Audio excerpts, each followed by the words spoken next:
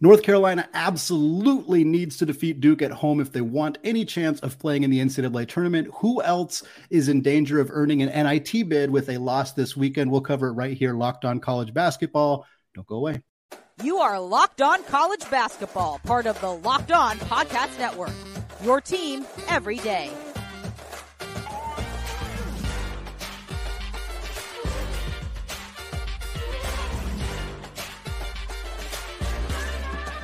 What is up? Welcome to the Locked On College Basketball Podcast, part of the Locked On Podcast Network, your team every day.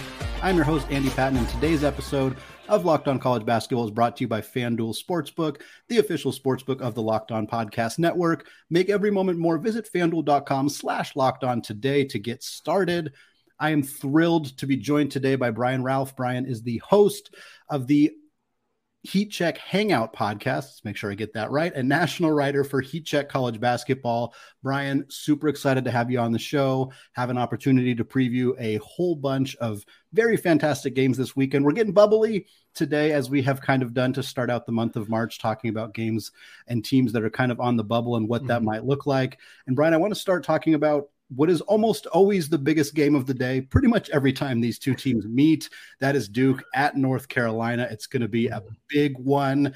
And now it has some serious bubble ramifications. We're used to seeing this game take place between two teams with a really small number in front of their name. Beginning the season, it would have been 1 versus 7, I believe is where Duke was to begin the season. Not as much the case now, but right now the Tar Heels are really in a precarious position in terms of their even chances of making the NCAA tournament. We've seen Hubert Davis do this before, where they go on a deep run once they get into the big dance. But I'm curious your thoughts. But to me, this is a must-win game if they even want to be in the big dance when it comes around in a couple weeks. I think they can still lose and win enough games in the ACC tournament to get in. But I do think it's a situation where if they beat Duke, they're in. Yep. UNC is right on that cut line, and UNC is going to get the benefit of the doubt because they are UNC, right? Slide them in the first 4 in Dayton, do whatever. The committee won't say that they're doing it for brand name and ratings and stuff, but UNC is going to get the benefit of the doubt. I think if they beat Duke, they're in. If not, have some work to do in the ACC tournament. Now, things have to break the right way because there aren't many great wins to be had in the ACC. But if they handle their business against Duke and win that game, then I think UNC should feel okay going into Selection Sunday.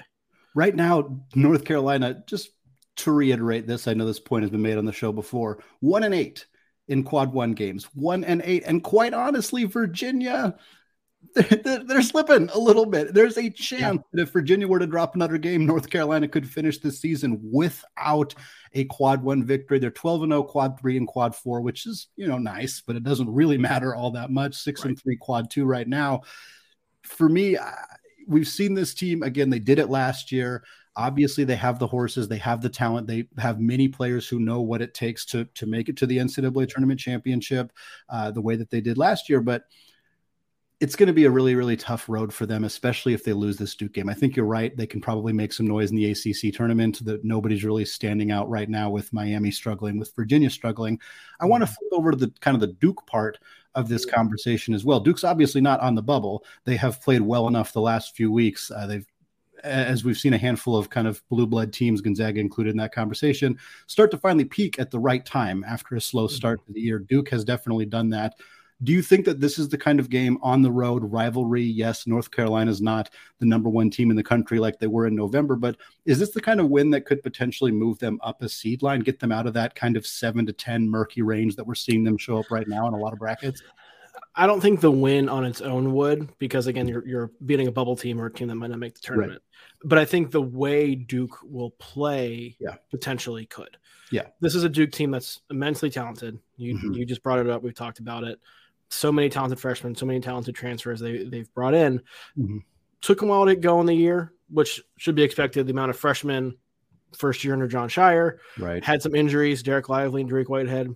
And the injury bug has plagued them, both Whitehead and Lively and pretty much the rest of the team throughout much of the season.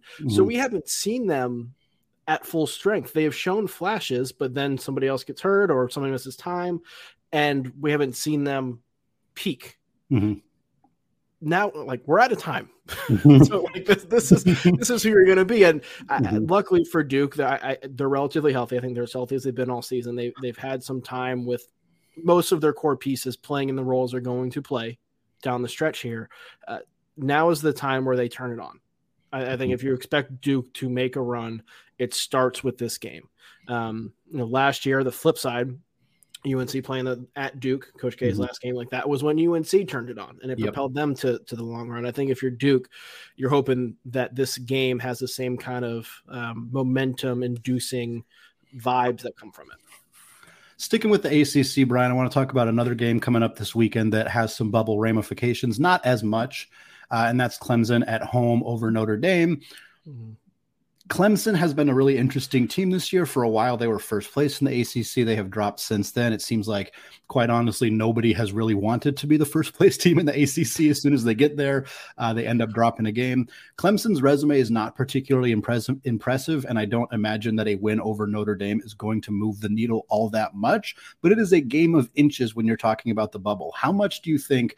We're assuming Clemson wins. Let's be clear. If Clemson loses to Notre Dame, that probably completely kills their bubble hopes unless they win the ACC tournament. Do you think a win does much for them, or is it kind of like they got to do something good in the ACC tournament?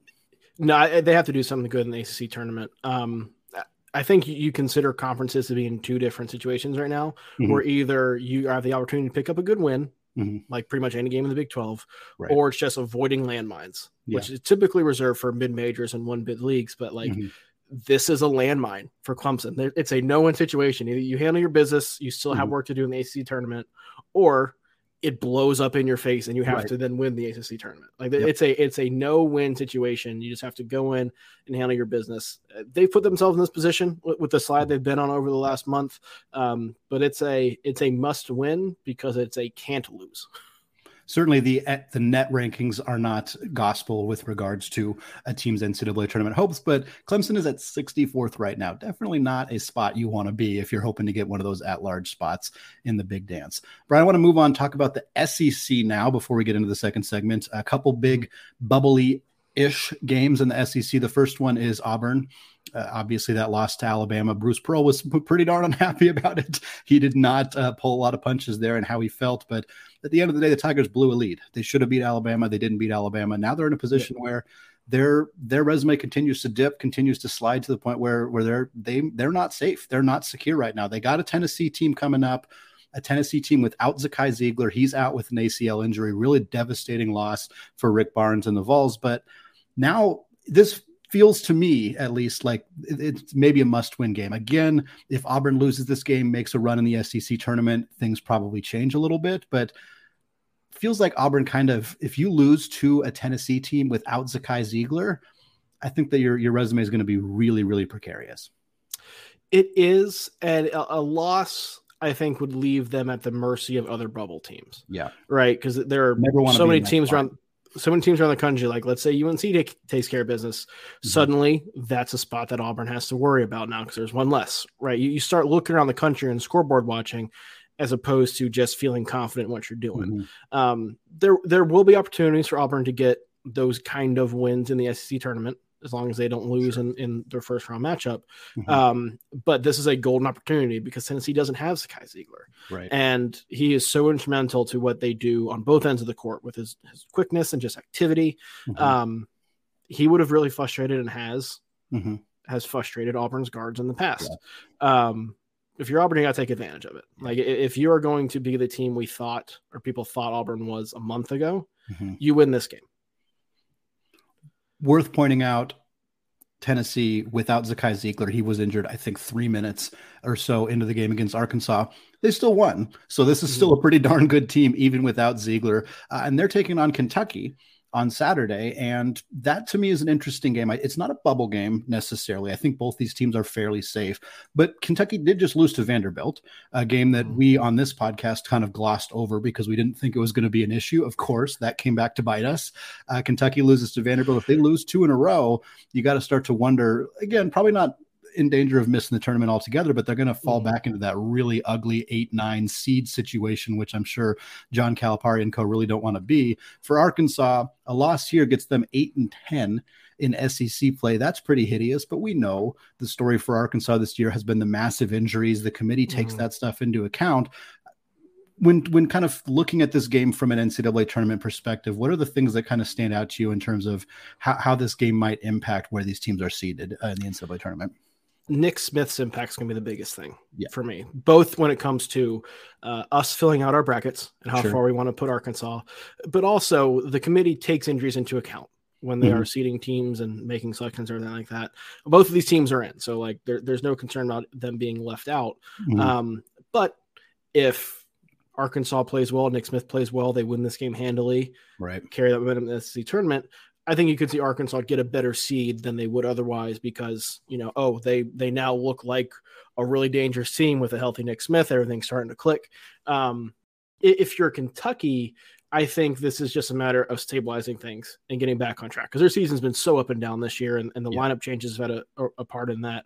You want to have some momentum going into postseason play, and losing to Vandy right now is not the worst thing, at least from just a play on the court, because Vandy could be interesting in the SEC tournament. But that's still a non-NCAA tournament team that you lost to. It's not a good thing. You want to get back on track. So there's stakes at this for sure, but it is not like a do or die situation for either. Well, Brian, the Big 12 and the Big 10 are expected to put 15 or so different teams into the field of 68, including a few teams that quite honestly are going to have records below 500. That's what's going to happen between these two conferences. We're going to break down the biggest bubble games for those conferences. But before we do that, I want to tell you about today's sponsor, FanDuel. The midway point of the NBA season is here, and now is the perfect time to download FanDuel, America's #1 sportsbook, because new customers get a no-sweat first bet of up to $1,000. That's bonus bets back if your first bet doesn't win. Just download the FanDuel Sportsbook app. It's safe, secure, and super easy to use. Then you can bet on everything from the money line to point scores and threes drained. Maybe you like North Carolina to take care of business at home against Duke. Maybe you like Arkansas with Nick Smith back to beat Kentucky and send them to an 0-2 record last week. Regardless, FanDuel even lets you combine your bets for a chance at a bigger payout with a same-game parlay. So don't miss the chance to get your no-sweat first bet of up to $1,000 in bonus bets when you go to FanDuel.com/lockedon. That's FanDuel.com/lockedon to learn more. Make every moment more with FanDuel, the official sports betting partner of the NBA. All right, Brian, Big 12, Big 10 action here coming up. We're going to talk, again, some bubbly games, some upcoming matchups this weekend that we think could have a pretty significant impact on what the NCAA tournament field is going to look like. First game I want to talk about here is, again, like we kind of teased, a battle between teams that are not particularly close to being 500, but the Big 12 is a absolute gauntlet this year. Oklahoma State on the road at Texas Tech. Kind of feels like this is a game where whichever team wins is going to be on the right side of the bubble. Whichever team loses is going to fall even further outside of the potential field. Both these teams right around 50th in the net rankings right now. OK State 7-10 in the Big 12, Tech 5-10 in the Big 12. You could make an argument that neither of them deserve it. But again, Big 12 is really tough. What are your thoughts on this game kind of as we look ahead? Yeah, I think it's a elimination game almost. I think one of these teams makes the tournament because as I'll say as mid as both these teams are, like they're on the team sheet that the selection committee looks at is going to be a quality win that both of them need. Might be first four bound, whoever it is going to be certainly a double-digit seed, but it's an elimination game of sorts.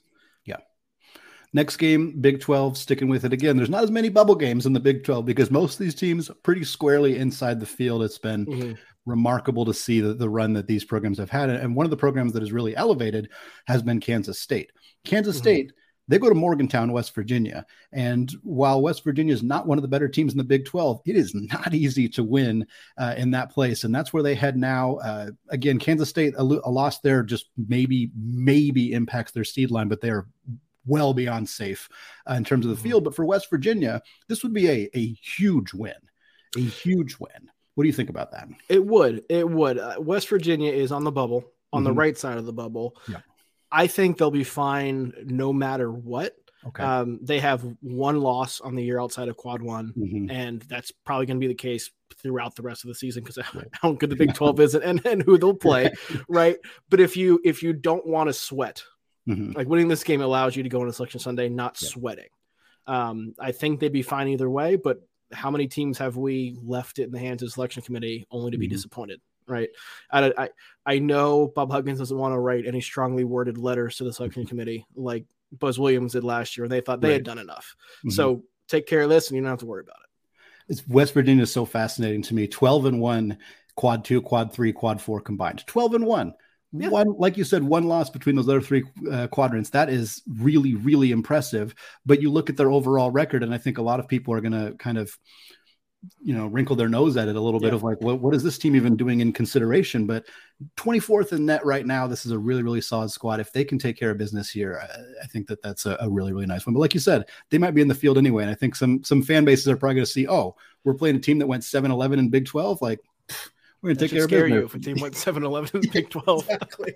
Yeah, that's a pretty darn good record in that conference. All right, Brian, we're going to move on to the Big Ten here. I want to talk about the conference that has historically not performed particularly well in the NCAA tournament. Obviously has been kind of led by Purdue for most of the season. Purdue has fallen off as we've gotten into March. Indiana kind of took some dips as we got into March. It's starting to look like, is this going to be another year where the Big Ten isn't able to make a lot of noise? But they're still going to put a lot of teams in the NCAA tournament. One of those teams that's competing for one of those spots is Penn State. They host Maryland this weekend. Kind of the same question I've been asking you about a lot of these games, Brian. Does this feel like a must-win game for Penn State if they want to make it into the field? Yes. If they want to make it in the field and not win the Big Ten tournament, then yes, they have to win this game. It would not have been if they held on to that 19-point lead they had against Rutgers the other day. But now that they don't have that, they need to find it somewhere. And this is, I think, a golden opportunity for them. I wrote about it last week on Ralph Report. That's up on heatcheckcb.com. Maryland is awesome at home. Beat anybody at home. They will lose to anybody away from home, though. And this game is at Penn State. It's a perfect opportunity for them to get another quad one win. We give them 5 on the season. I think they'd be 5-1 in their last 6 games going to the Big Ten tournament. And Penn State has perhaps the best guard in the country, Jalen Pickett, has one of the nation's best 3-point shooting teams.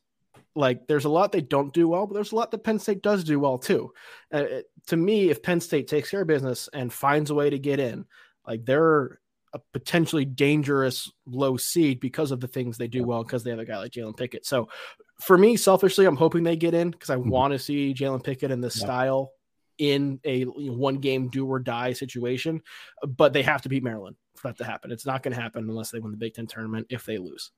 Well, you hit on a point I was going to make too, which is if I was a fan of a team that's in that 5, 6, 7 range, particularly in that 6 seed range, I would absolutely be rooting for Penn State to lose because I do not want to face Jalen Pickett as an 11 seed. Like, that is a really, really dangerous guy that you have to face. They're 56th in the net right now. And it's funny to me just to look at the comparison. They're 9-10 in the Big Ten.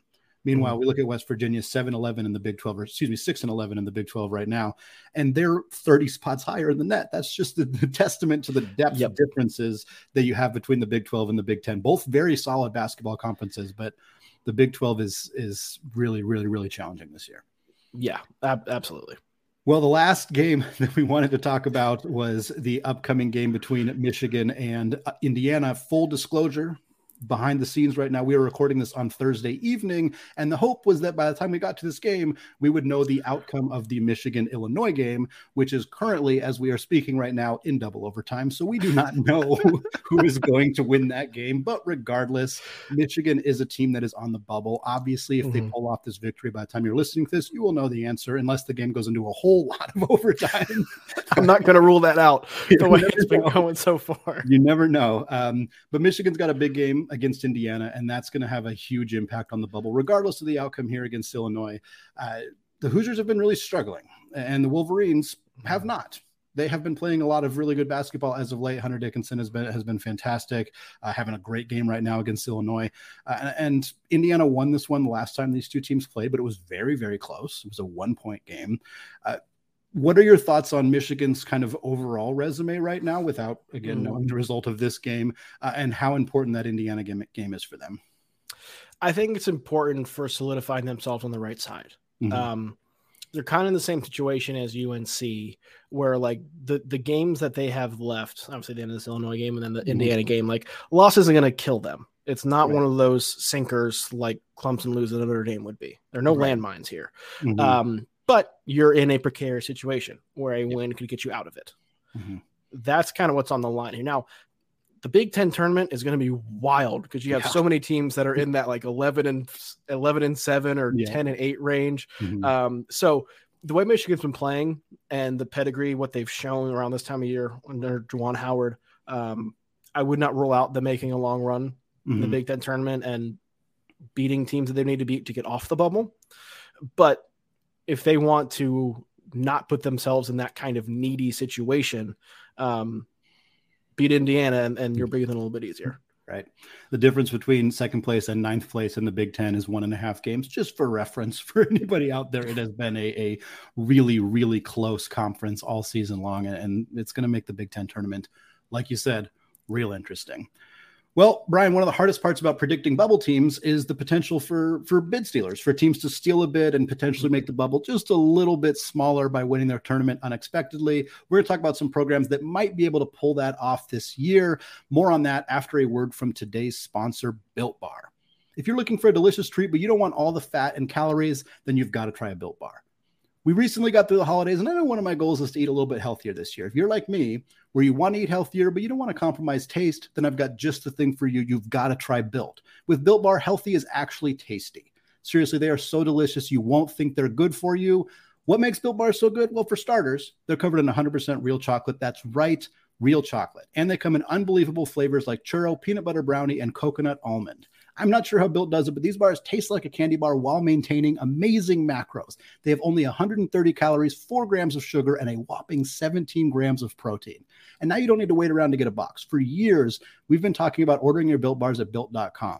Now you can get them at your local Walmart or Sam's Club. Head to your nearest Walmart today, walk to the pharmacy section, and grab yourself a box of Built Bars. You can pick up a 4-bar box of cookies and cream, double chocolate, or coconut puffs at your nearest Walmart or Sam's Club today. All right, Brian, moving away from previewing some weekend games, there is a whole bunch of fantastic basketball that's going to be played this weekend, next weekend, the weekend after that. It's March. We got all sorts of fantastic basketball coming your way, but I want to kind of look at some teams some conferences that may end up wreaking some havoc on the bubble. It might cause some problems, maybe a mid-major conference that gets a second team in, maybe a team that's not expected to make a big run that ends up doing so. And I always like kind of looking at the bid stealer conversation because there's usually kind of a formula that you need. And, you talk about some of these high major, big Power 5 conferences, you usually don't see bid stealers there because it's really hard to beat the top tier teams in the Power 5 conferences. And also usually they end up beating somebody who ends up getting bumped off the bubble. So it doesn't really end up creating that kind of situation. So I'm going to talk about the first team that I have. And I just said it's not usually Power 5, but I'm going to talk about a Big East team. So not quite Power 5, Power 6 conference team. I'm going to talk about the Villanova Wildcats. And I don't know how many times in history, Villanova, certainly not recently history, where they have been labeled as a bid stealer. That's not typically the spot that they find themselves in. But this Villanova team under Kyle Neptune, with the injury to Justin Moore, with the injury to Cam Whitmore earlier in the year, new coach, missing 2 starters, they really struggled out of the gate in a significant way and have put themselves in a position where right now they're not on the bubble. They're not a team considered really with any kind of chance of making the NCAA tournament unless they win the Big East. But this team has now won 6 of their last 7 games. They won on the road against Xavier. They won Xavier. I learned to pronounce that correctly. They also won against Creighton. And I think, they're healthy now.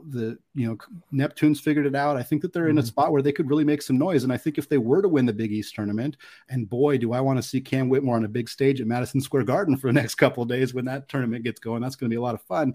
I think they're the kind of team that could win the Big East tournament, and it wouldn't cost anybody else a spot. The 5 teams that are set to go into the tournament from the Big East are all still going to make it. I think unless they lose to like Georgetown. Even then, I don't think that would happen. Yeah. But Villanova, top 40 offense. The defense is a bit questionable, but I could absolutely see a situation where Villanova runs through everybody in Madison Square Garden and steals a bid in the NCAA tournament. They're talented enough to, and I think those wins over Xavier and Creighton have shown that they're playing at that level right now. It's been since Justin Moore has come back. Earlier in the season when he was still out, offensively was a struggle because they lack perimeter creators that you need, particularly in that offense. It was Cam Whitmore, and that was it. You needed another guy. And Moore has come in and been that guy. And then these last 7 games, since he's found his legs, the first 3 games were a little shaky, but this stretch he's found his legs. Villanova has been significantly better defensively. Having him and his athleticism and strength, he's a very good perimeter defender. Right. So having that too has really given them a boost on that end as well. They're playing more like the Villanova that we're used to seeing. It might be too late, but they're a team that if you're in the Big East, you're hoping is on the other side of the bracket, where maybe you don't see them until a championship game. Let somebody else deal with them. Yep. Well, Brian, I got one more team that I want to talk about, but I'm curious if you have any teams or conferences where you think there's the possibility of a stolen bid happening. I'll look at the mid-major ranks because there are a couple of mid-majors that are probably going to be in the tournament with at-large bids if they were to lose in the conference tournament, making some traditional 1-bid leagues into 2-bid leagues. And that is where you see the bubble shrinking. Oral Roberts, you remember them from a couple years ago. Max Asmus is still there. They went 18-0 in the Summit League. They are the only team in the country that did not lose a conference game this season. They have KenPom ranking in the top 60.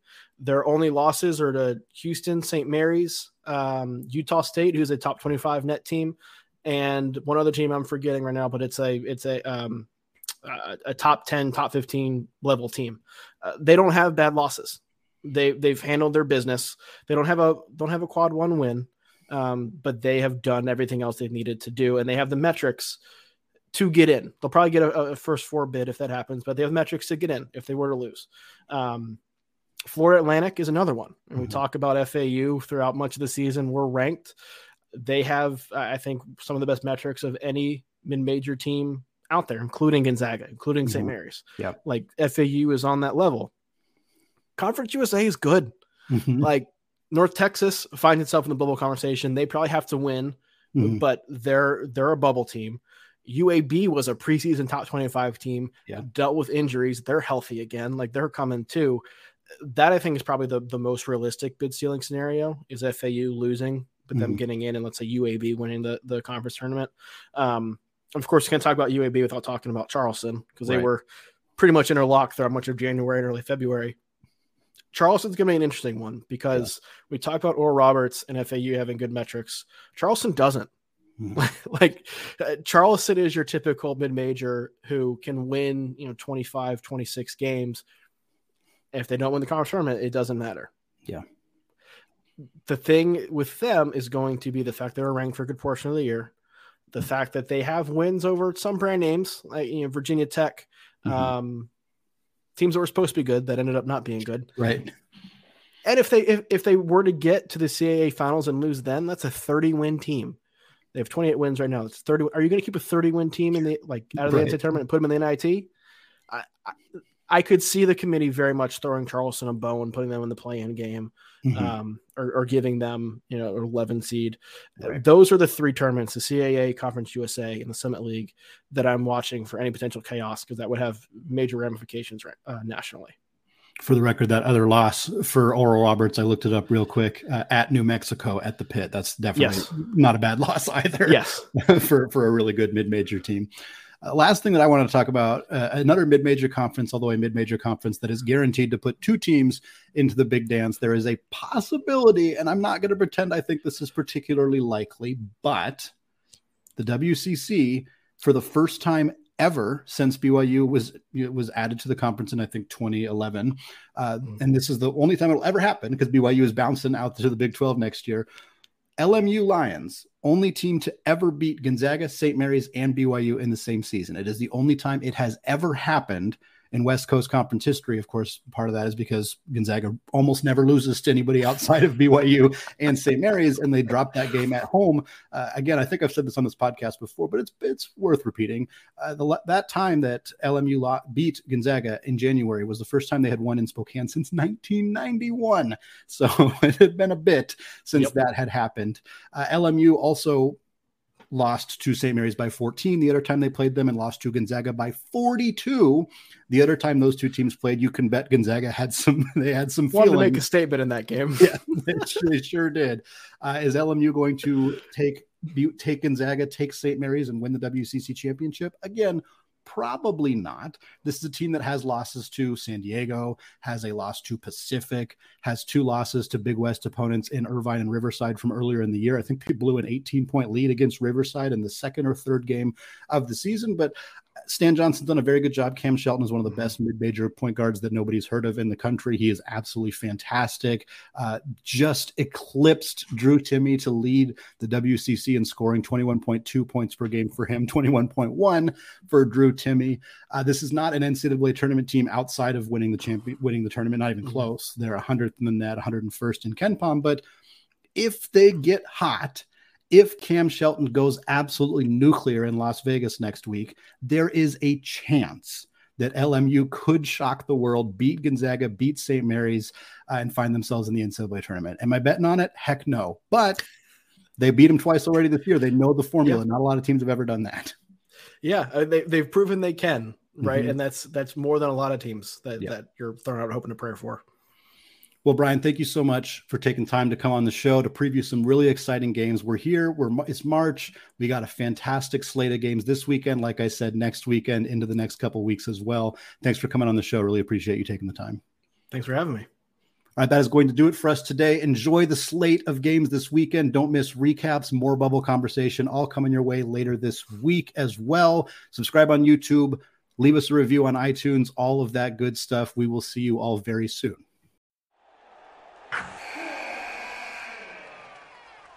Wilson, you sent the game-winning email at the buzzer, avoiding a 4:55 meeting on everyone's calendar. How did you do it? I got a huge assist from Grammarly, an AI writing partner that helped me make my point. 96% of Grammarly users say that it helps them craft more impactful writing. Would you agree? Grammarly helped adjust my tone to navigate tough work conversations. And it works everywhere I write, so I can quickly communicate effectively. Your teammate used Grammarly to summarize an important document, making a 3-pointer. How did he do it? It only took one click. When everyone uses Grammarly, everything just makes sense. You made an incredible slam dunk to end the game. The meeting was canceled, and your team will go home champions. Go to Grammarly.com/podcast to download it for free. That's Grammarly.com/podcast. Easier said, done.